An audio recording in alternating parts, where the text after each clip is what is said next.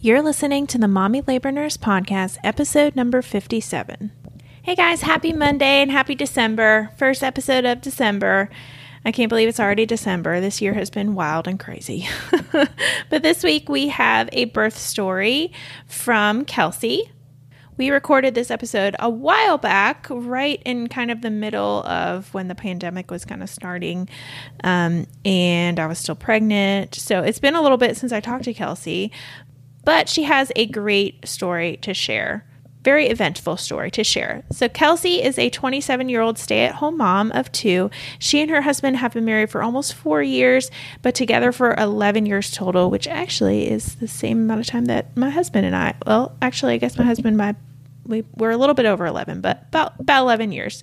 She welcomed her first child in February of 2018, experiencing a somewhat traumatic birth, including a failed epidural, a fast labor that resulted in her doctor not arriving in time, and an experience with a less than helpful lactation consultant. Yuck.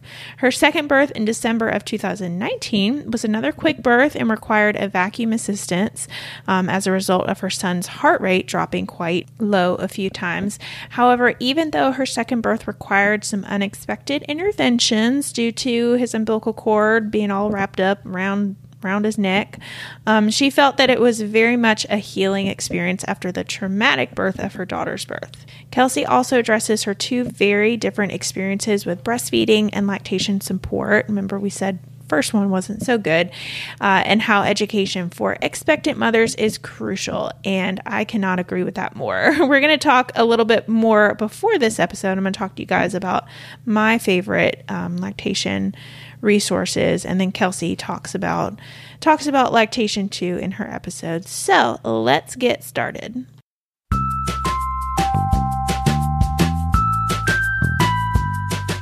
You're listening to the Mommy Labor Nurse Podcast, where we firmly believe in the power of education when it comes to giving birth. Tune in each week as we dive into pregnancy-related topics, expert interviews, and a variety of birth stories. As a reminder, anything you hear on this podcast is not medical advice. Please see mommylabornurse.com/disclaimer for more details. And now, here's your host, educator, registered nurse, and fellow mom, Liesl Teen. This episode of the Mommy Labor Nurse Podcast was brought to you by Milkology. I love Milkology, guys. So if you've been following me for a while, you probably know all about Milkology and how much I love Milkology and how I promote it all the time. If you haven't, listen up. It's really awesome. It's this really awesome breastfeeding educational course that you can take for really cheap. It's very, very well done, and it goes over everything that you need to know in terms of breastfeeding and pumping and just the whole 9 yards. She does have a few different classes. I like to tell people most about her original breastfeeding course, but she also has a back to work pumping course and an exclusive pumping course. So her original breastfeeding course, I like to tell people, you would think I like to tell people who are already breastfeeding about it, but I actually like to tell people who are currently pregnant to start breastfeeding education then. Because coming from someone who had not such a great breastfeeding experience the first go around with Walter, I wish I had done the education on the front end instead of just relying on my own half-ish knowledge on breastfeeding. And learning stuff from lactation consultants and Googling a bunch of stuff after I'd already had him and after I'd already been breastfeeding. I wish I had actually spent some time reading some books, taking a course like this, really doing my education on the front end while I was still pregnant to prep myself for breastfeeding instead of, just trying to pack it in while I was already struggling with it. So that's exactly what this course is. It's going to really, really prep you for breastfeeding. And it's also really great because it's online. Like my course is, it's online. You can go back and just refer to it if you want to refer to it after you've already started breastfeeding and you just want to get a refresher. This class will have you breastfeeding your baby with complete confidence and empower you to successfully reach your lactation goals.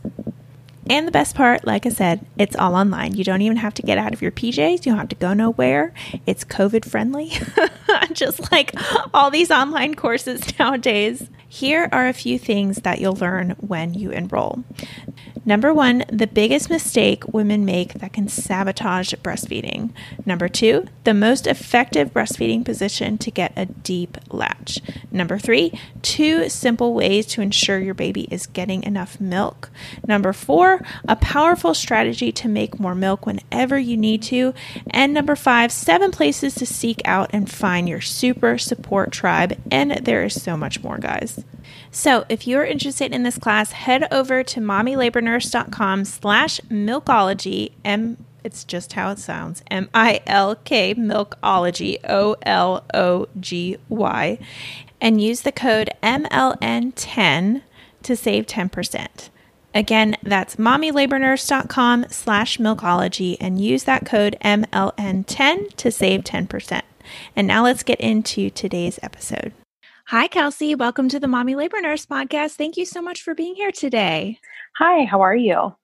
Good. Can you just start by telling our listeners a little bit about yourself and your family? Where are you from? What you do? What your hobbies are? All that good stuff. Yeah, so I'm 27 and I live in Cincinnati.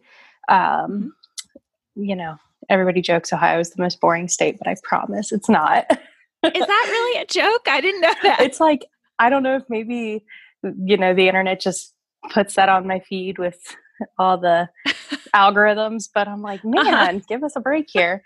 My husband and I have been together for 10 years. We've been, or almost 11, been married for about 3. I'm a stay-at-home mom to my 2 wild heathens. And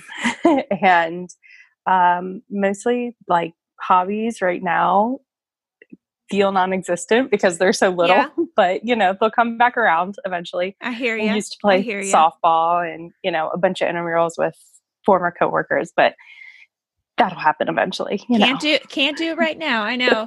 Guys, if you're listening to this episode we recorded when I hope when it comes out the coronavirus stuff isn't like active, but it's probably still, hopefully it's just a distant memory.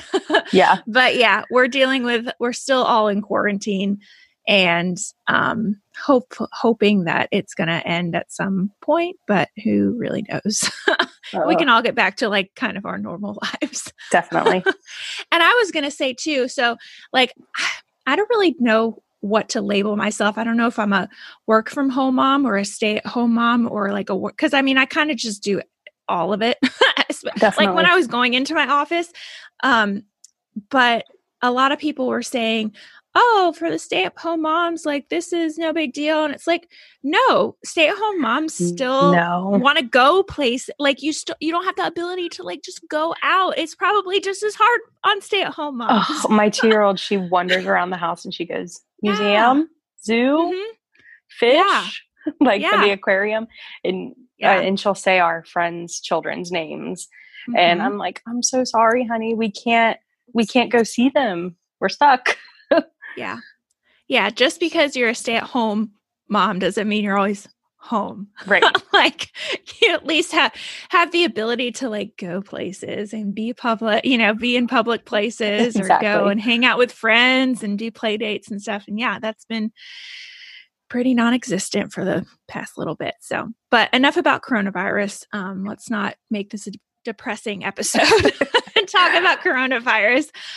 We are doing a birth story today, guys. So let's go back then to your 2-year-old and getting pregnant with her.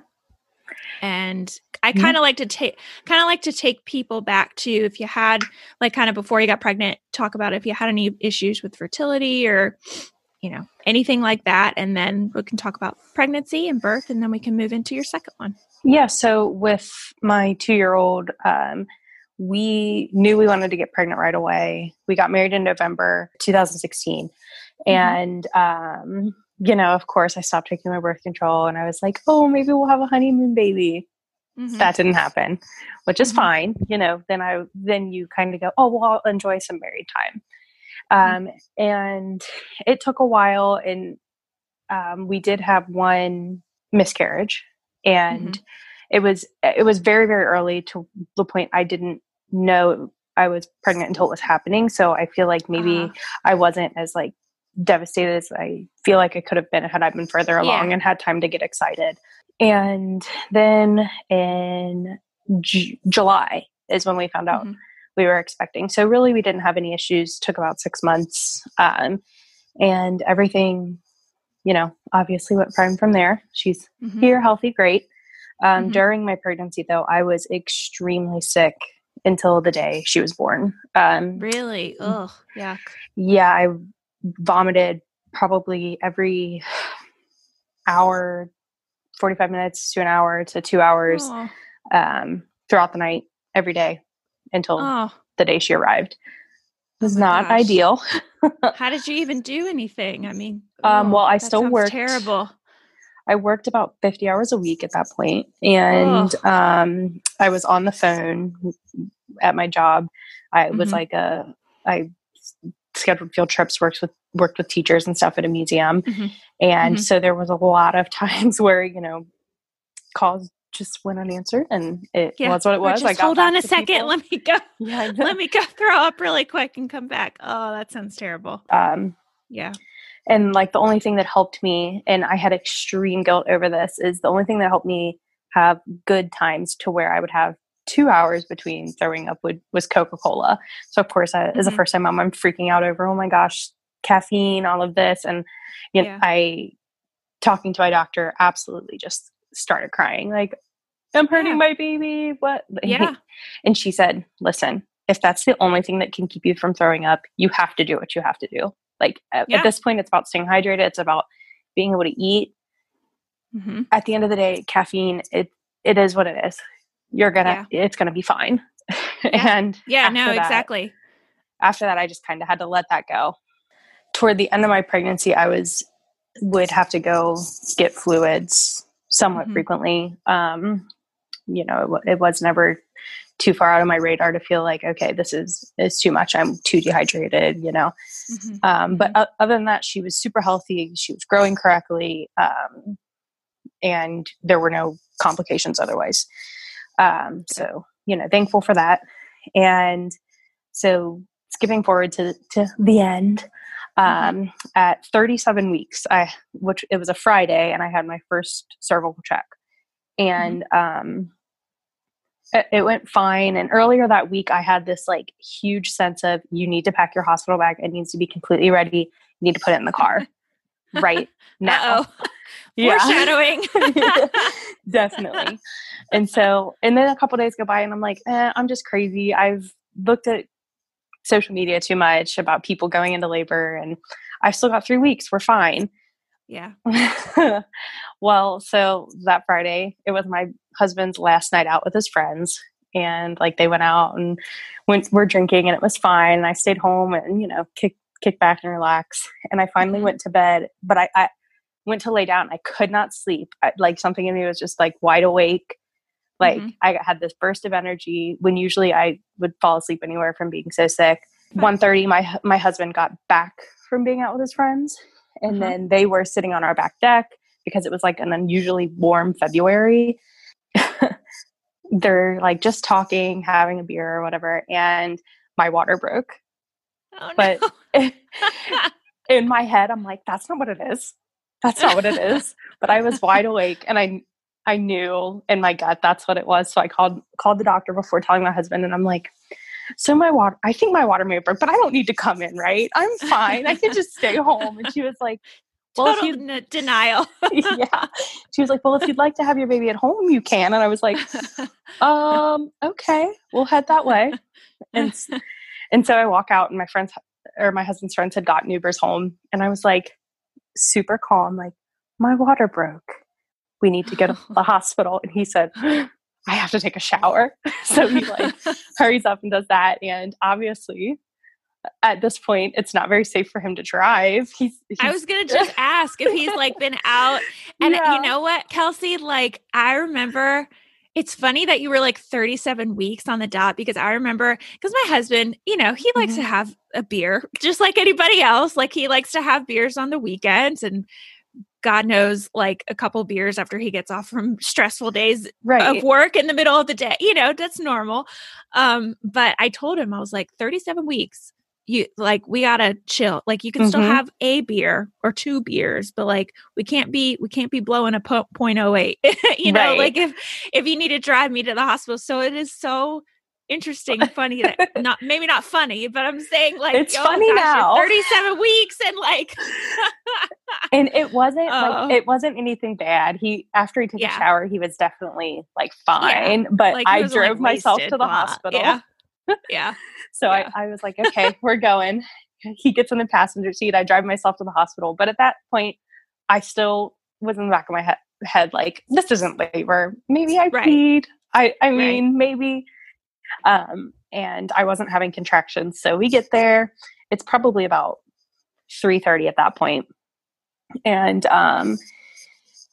it was just, it was wild. So we get there and they did the little swabs to see if my water had broken. They all came back negative. And then, but the doctor came in and she said, you know, there's pooling in the vagina. I feel like this is definitely it. So they looked under the microscope and it was positive. So I got moved up to labor and delivery. It was by about 4:30, 5 o'clock by then. It felt like it took forever. Still wasn't having any contractions at all. It was just like my belly was getting hard, but I was like, this is fine. Everything's fine. This is easy. What have people been talking about? And then I should have known from this point that it was just going to go downhill because it took 7 tries to get my IV started. Oh. So I told them from the beginning, like, I'm a hard stick. They always they always struggle. So they had a nursing student try. What? That doesn't make sense. And they were like, well, if you don't mind. I was like, I don't care. I'm not somebody that's squeamish. It doesn't bother me. It's a poke. It hurts for a second. And so she tried like 3 times, and this poor girl had tears in her eyes. She's like, I'm sorry. Sure. I'm like, I've been there as a nursing student. I know, but probably not the best choice of patient to do it on. And I was like, but okay. You're fine. It's fine. I said, try one more time and then we can, do whatever. Yeah. So tried one more, didn't work. And then they had a phlebotomist come in and do it. And so at that point, by waiting for the phlebotomist and everything, I didn't start a petition drip until probably 6:30 or so. Still wasn't feeling any contractions. They kept turning it up until it was like 10:30 in the morning before I finally felt something. And then it was like, boom, it was happening. It got real. And, maybe it seemed like maybe a minute in between each, but time is weird. Yeah. Time is fake when you're in labor. And so at around 12:30, I did ask for an epidural. And I will say that I went into this birth completely unprepared. I knew from the people would ask, oh, are you going to get an epidural? And I said, yes. I'm not trying to be a hero. I am a wimp. Like, I'm getting an epidural for sure. So the anesthesiologist got there around 1, and my mom stayed in the room with me. She's a nurse. She's really like calm, cool, collected. My husband is not. And as most husbands are. And so they were placing the epidural, and I hear, oh, which is a good sound. That's definitely what you want to hear when somebody's putting a needle in your back. And he said, I just hit a blood vessel. I backed out. I think I redirected. It should be fine. And I was like, great. Awesome. So, by the time it kicked in, I got like 15 minutes where I was like, this is good. I can do that. I could have a baby like this. I'm sitting up and I tell my little support team, you know what, you guys get lunch. I'm going to take a nap. Like, I've been up since yesterday morning at 8 a.m. basically at this point. And I was only 3 centimeters dilated. And so I remember looking at the clock, and I remember they walked out at like 1:15, 1:20 to go get pizza. They just went to a pizza place right down the street. And I lay down, and minutes later, all of a sudden, just pain. And I start vomiting, and it just like, it hit me so hard. And so at, 1:15, I was 3 centimeters dilated. The nurse checked me at 2 and I was 7 centimeters dilated. Oh, okay. Well, I that's called, maybe why. Yeah. yeah, I called my mom. They all came rushing back. And my mother-in-law just waited at the pizza place for all their orders. They hadn't even gotten drinks. She just waited for them. They come rushing back. They make it. And at 20 minutes after 2, I got the urge to push, but there was no doctor. And the nurse checked. I was fully dilated, and they could see that my daughter had hair. So the nurse said, she said, "Do not push. The doctor's coming in. Do not push." And so I breathed through like these huge contractions, feeling everything at this point. Yeah. Like the epidural just wasn't working. And my best friend who was there, she said, yeah, basically the nurse had her hand on the baby's head, holding her in. And so the hospitalist gets there, and I'm pretty sure there was no communication at all, because so my daughter was born at 2:44. Here she is. Great. She's 6 pounds, 1 ounce. She's screaming. It's awesome. And then they said, well, you did tear. It's a level 2 tear, and you're going to need stitches. So back to the no communication thing. The doctor did not know that I could feel everything. Oh. And I got all of my stitches with no general anesthesia, no numbing, nothing. Oh. And honestly, that was probably the worst part of anything, because that felt preventable. Like labor is labor. Like I had to get this baby out somehow. That had to happen. And were they just saying, that I'm sorry that happened. That's awful. But I guess were they just, because I've not seen that where they're like just completely denying, like, oh, she had an epidural, she's not, she doesn't need lidocaine or a local anesthetic or anything. But were they asking you at all, or were they just like doing their thing? Oh, he just went full steam ahead. I was squirming on the table, like in pain. My mom was like, honey, you have to keep still. Like, I was like, and my husband was like, it's okay. It's okay. And I looked at him. This is one of my favorite memories now. And I looked at him and I said, don't tell me to keep still. They're stitching up my vagina and I can feel all of it. And he was like, yeah. Okay. Okay. And he just didn't know what to say and kind of, he kind of faded that away. Shuts him up. You're like, you don't have a vagina. Sorry. There's nothing I can relate this to you with.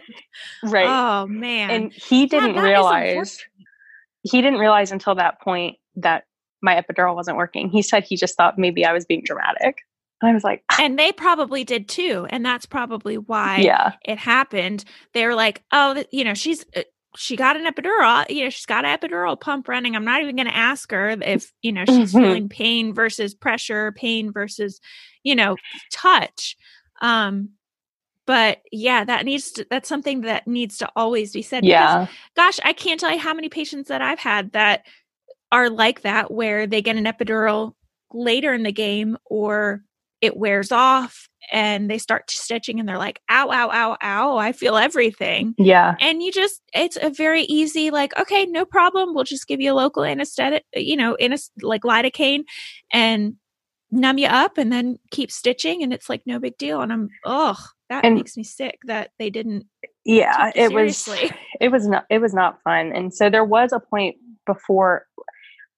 right before she was born, literally to the point where I felt like I had to push, where the anesthesiologist came back in. He said, well, I can redo the epidural. And I said, get out of my face.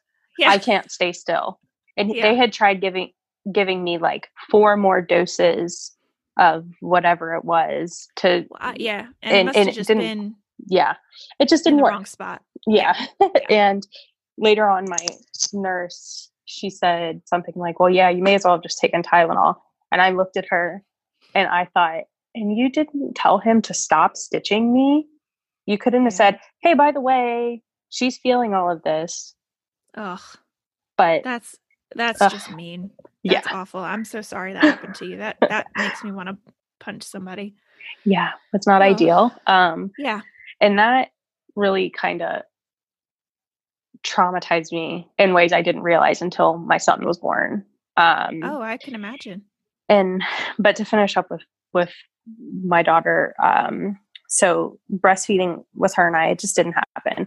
She had, the moment they put her on my chest and she was like yelling, I saw that she had a really bad tongue tie. Like I could see it. Untrained eye. I didn't even take any breastfeeding courses. I was like, that little thing is way too far up on her tongue. That looks crazy. Wow. The lactation consultant blew me off. The pediatrician that was in the hospital doing rounds blew me off. My gosh. It was not a great experience. Yeah. Doesn't sound like it. When we went to her pediatrician at her, 5-day appointment or whatever, she said, okay, this is really severe. I don't feel comfortable doing it. And they referred me to ENT at Cincinnati Children's Hospital, who they did the release and everything in May. It took a long time to get in. And by then it was just breastfeeding. It just wasn't happening for us. Yeah. Which is fine. At the time I made my peace with it and I was like, whatever. It is what it is. So after all of this, like my takeaway from that was I swore next time I had a baby, I would be a better advocate for myself. Cause that entire time it was like, I didn't realize I could speak up. I thought I kind of had to like, just go with what they were doing. And that's not the case. Like that is my number one message to any mom or any pregnant woman that I talk to. Like if it's their first time, 5th time, 7th time, doesn't matter. I'm like, you can tell them to stop. You can change things up as long as it's something that is deemed safe. And I did not go to the same provider, obviously, because that was just a nightmare. And then I took courses to prepare myself better for the next time. I took your course and then I took the Milkology breastfeeding course. And those are just awesome. I really think the Milkology course is the reason I was successful breastfeeding this time. It's so great. I love to I'll interview people on the podcast and talk about that. And they're like, I took the Milkology class. I'm like, I know it's so great. And it's a good price. And it's just like, it just gives you everything you kind of need to know and you can go back and refer. But I'm glad to hear that at least you didn't, you had a bad experience with your first one, but you kind of took that experience and learned from it. And hopefully we're going to get into your birth story now.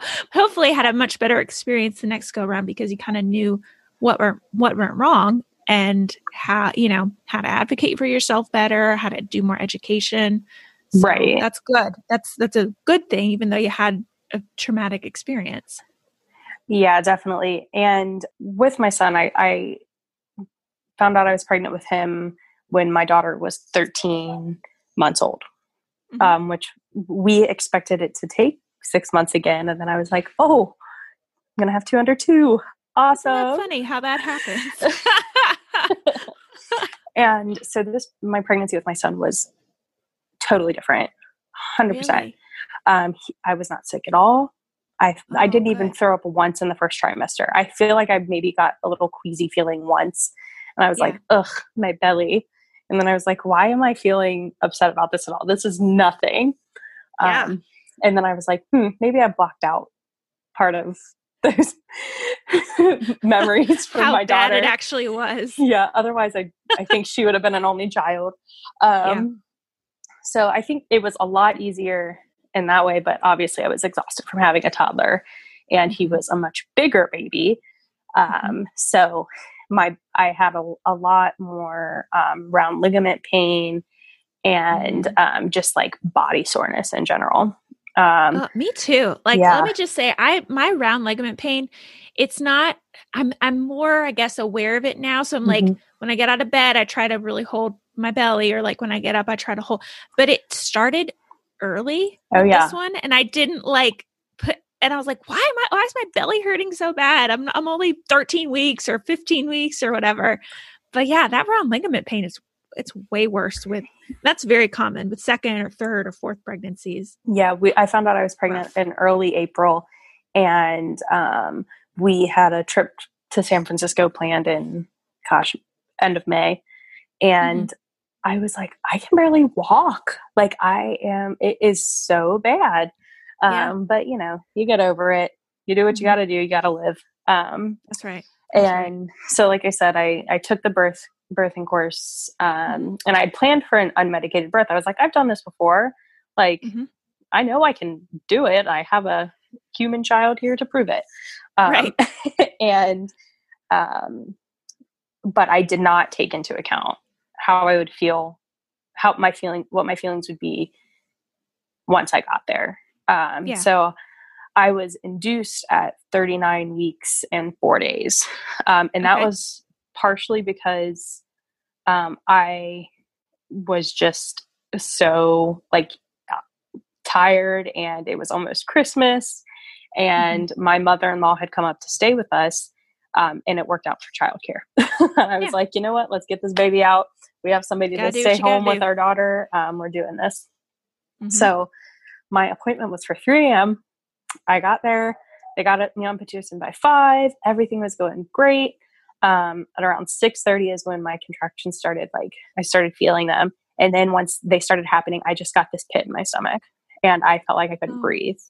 I was feeling so anxious and so afraid, and just I had never had this much anxiety before, just of, what if I tear again and I'm going to feel it all and they don't listen to me. And just even right now, remembering how I felt is kind of making me feel short of breath, because I had never felt that kind of anxiety. I really feel like it was probably some kind of panic attack. So I was like, okay. It sounds like it. It sounds like it. Yeah. So I was like, okay, new plan. We're getting an epidural. And the nurse who I had was actually a nurse that had worked with my mom previously. My mom had been her manager, and she was wonderful. Her name was Mary, and she was the best. And she was like, let's get you this epidural.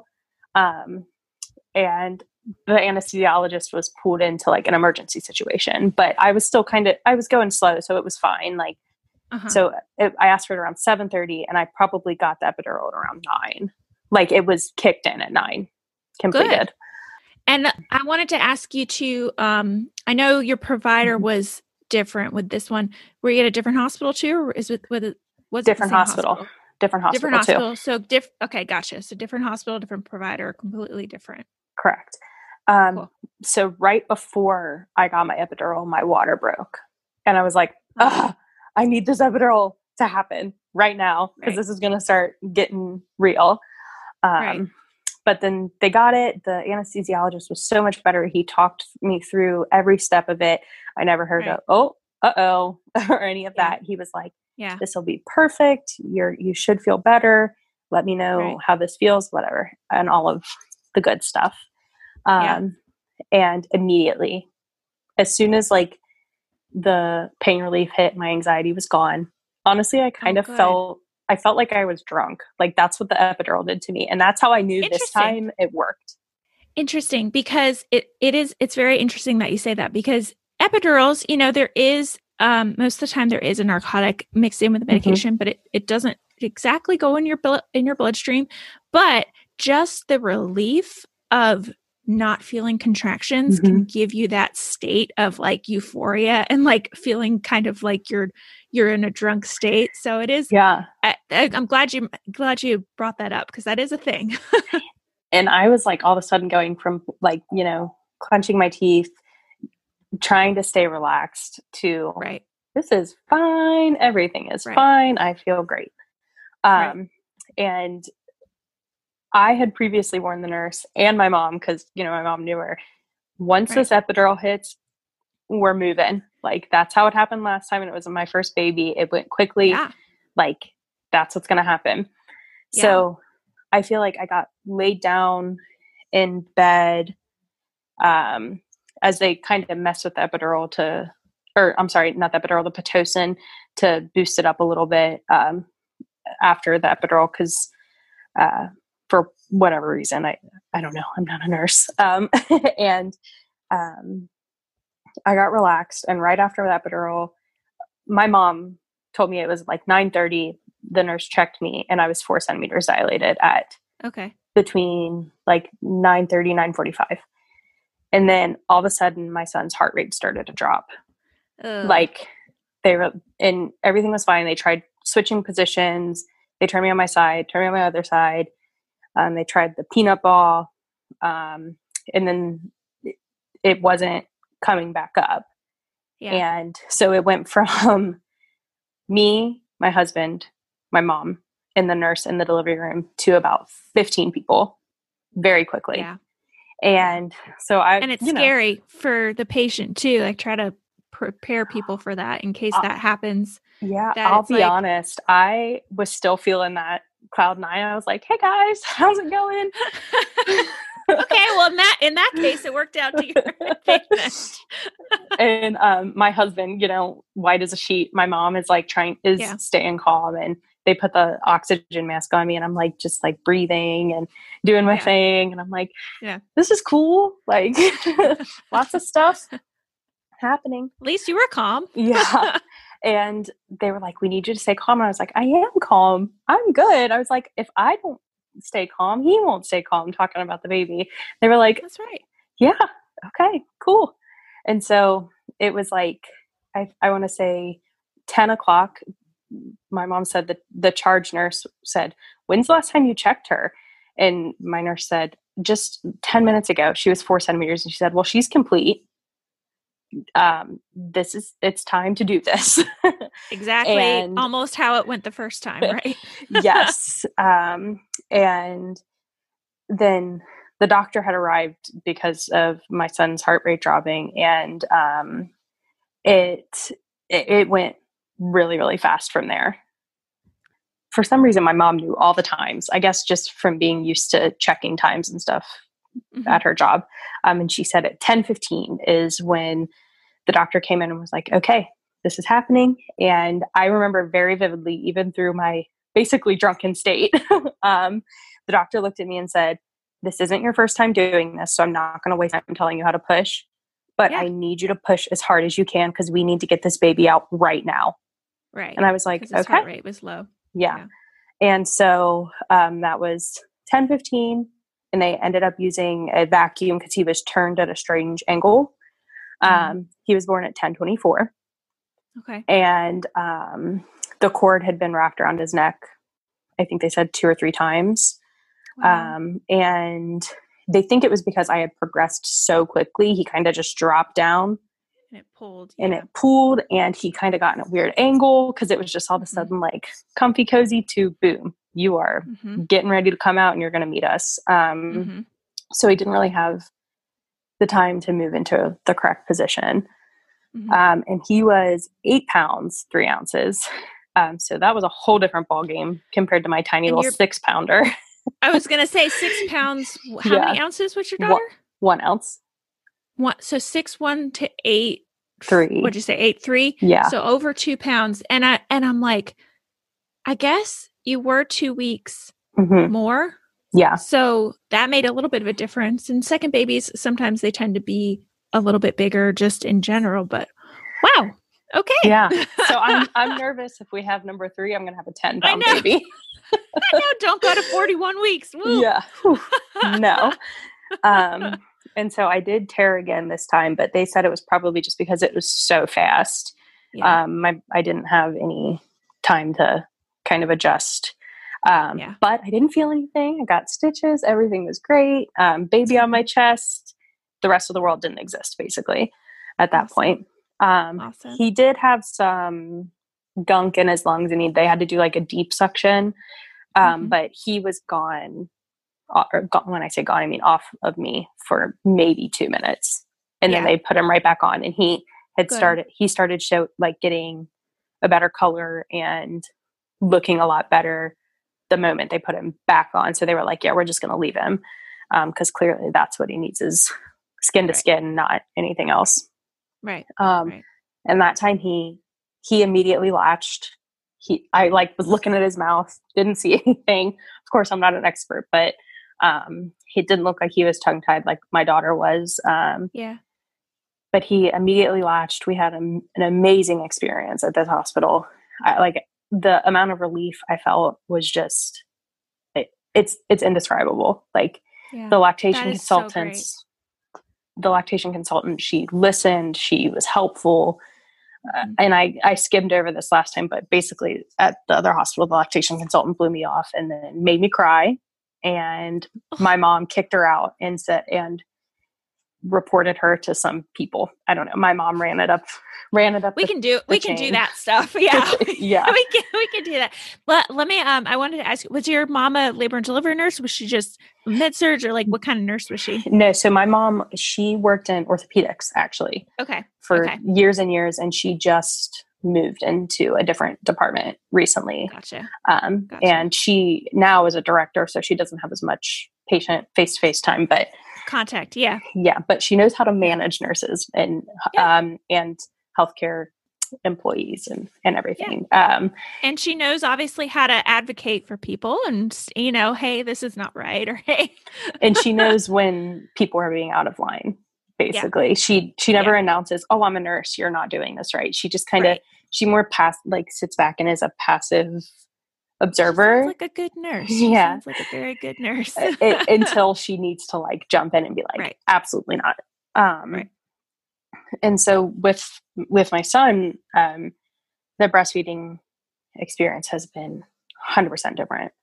He did have some weight gain and transfer issues at the beginning.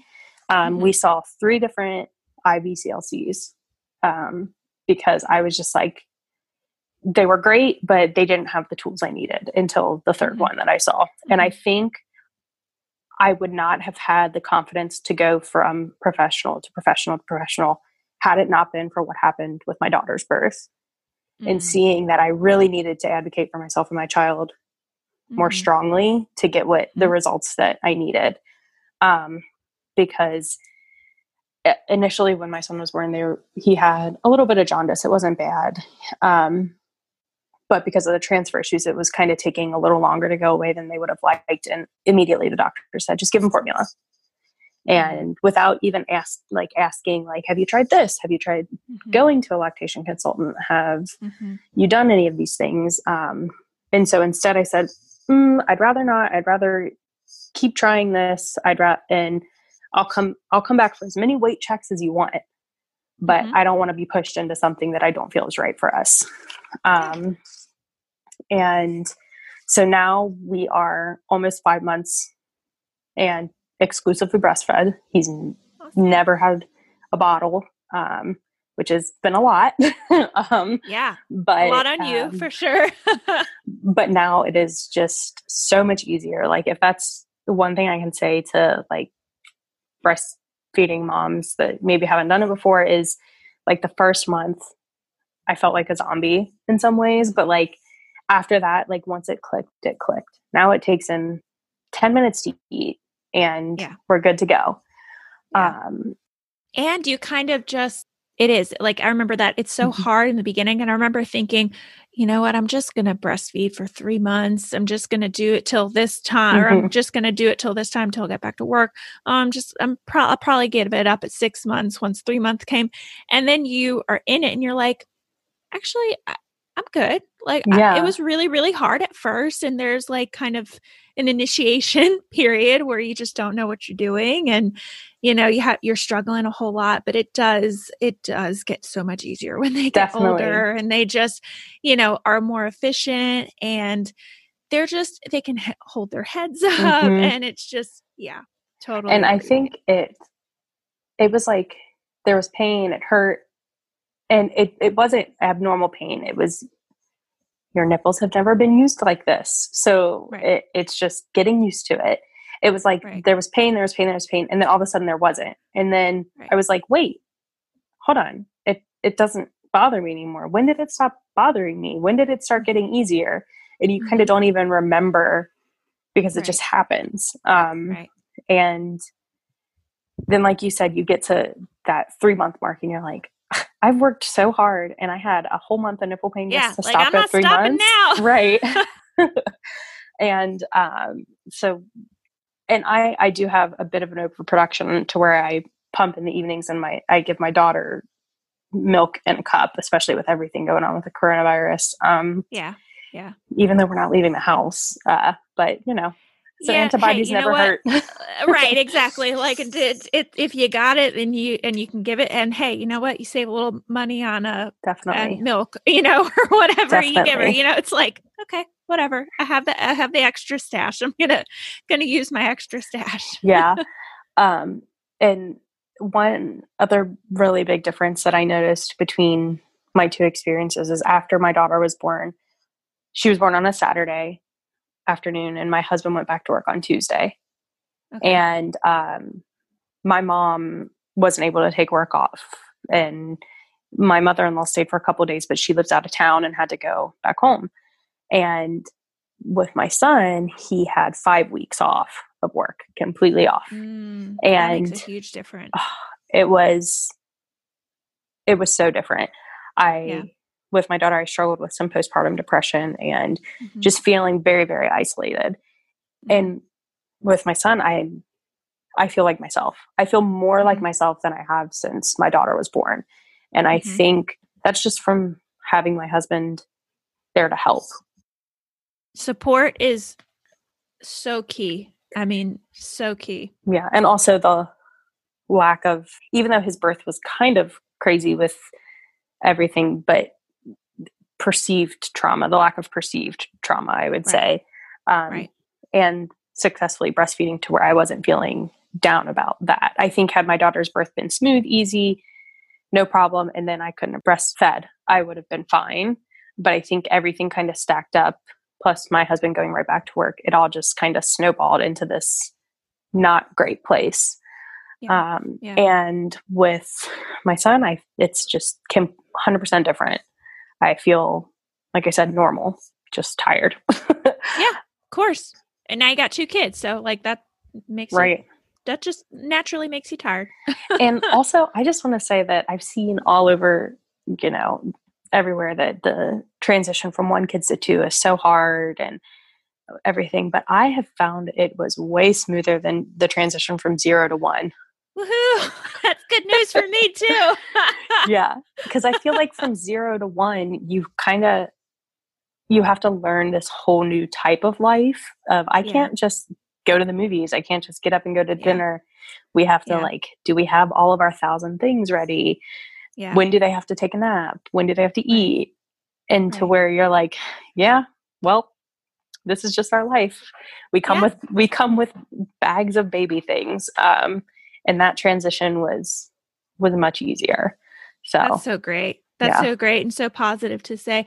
I know I've had 2 close friends now who have had babies, like second babies, and they both have said the exact same thing. Like 0 to 1 was way harder than like 1 to 2. Definitely. And I've heard that from, just dozens of people, on my Instagram, like just kind of DMing me and saying stuff like that. And, saying how hard it is the first time, I mean, you're right. It's like, I'm trying to tell myself that too. I'm trying to like set myself up. So I'm anticipating that it's going to be just as hard, right? Like you don't want to like set yourself up for failure, but then I'm also in the back of my mind, like, I think it's going to be easier.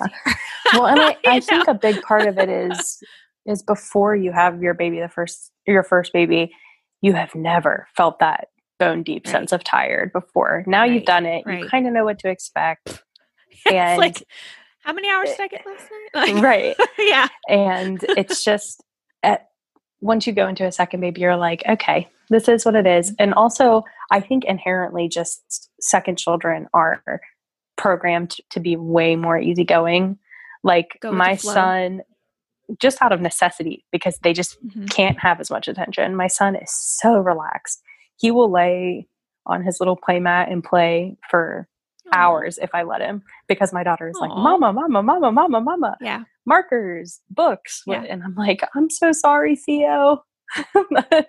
I'm so sorry. I can't just like hold you and cuddle you like I did your sister. But he's over there just smiling and squealing and stuff. But so there is hope. You're going to do great. Thank you. Well, that's a good way to end things. Yes. Well, thank you so much. That was so great. I'm so glad that, you were able to almost have this second experience where you're right. It's, you still, things happened and you had some people would probably look at that experience point blank and say, oh my gosh, she had an epidural with her second one and she had a vacuum extraction and they were doing all these interventions. And like, it was just as traumatic, but like, it wasn't, well, I think you used the word perceived trauma. Yeah. Like it wasn't, like perceived trauma is very, very important when we look at experiences. So I'm so glad that the first one, I'm not glad that you had a traumatic experience with your first one, but I'm so glad that your second one was at least able to really heal you in a lot of ways, not only for your birth, but for breastfeeding experience, for, motherhood. That's so great. And it truly was. It was like I came up from being underwater for the longest time after it, because it really did come full circle, and it healed me in a lot of ways. Yeah. That's great. To seeing birth doesn't have to be like that. It doesn't, even if it's unmedicated, medicated, it doesn't have to be an emotionally painful experience. Right. Exactly. Awesome. Yeah. Well, good way to end it. Thank you so much, Kelsey, for coming on to the Mommy Labor Nurse podcast. That was such a positive. I love positive. I love all birth stories. Everybody has their own stories, but love the positivity that you shared. So thank you for coming on. All right. You are so welcome.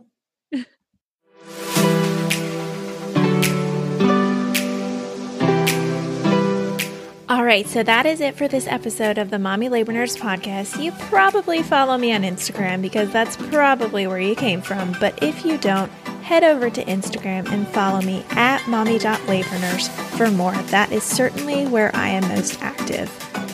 I also now have a separate Instagram for just this podcast, so I encourage you to follow my second account at mommylabornurse.podcast as well if you want podcast updates. Again, that is at mommylabornurse.podcast. As always, you guys know that I also have a website where I have tons of articles all about pregnancy, birth, breastfeeding, newborn stuff, and more at www.mommylabornurse.com. I want to hear more from you on how much you love this episode of the podcast or how you think I can improve. So leave me a comment on one of my pictures, send me a DM, or send me an email with all the love. All right, guys, I will see you same time, same place next week.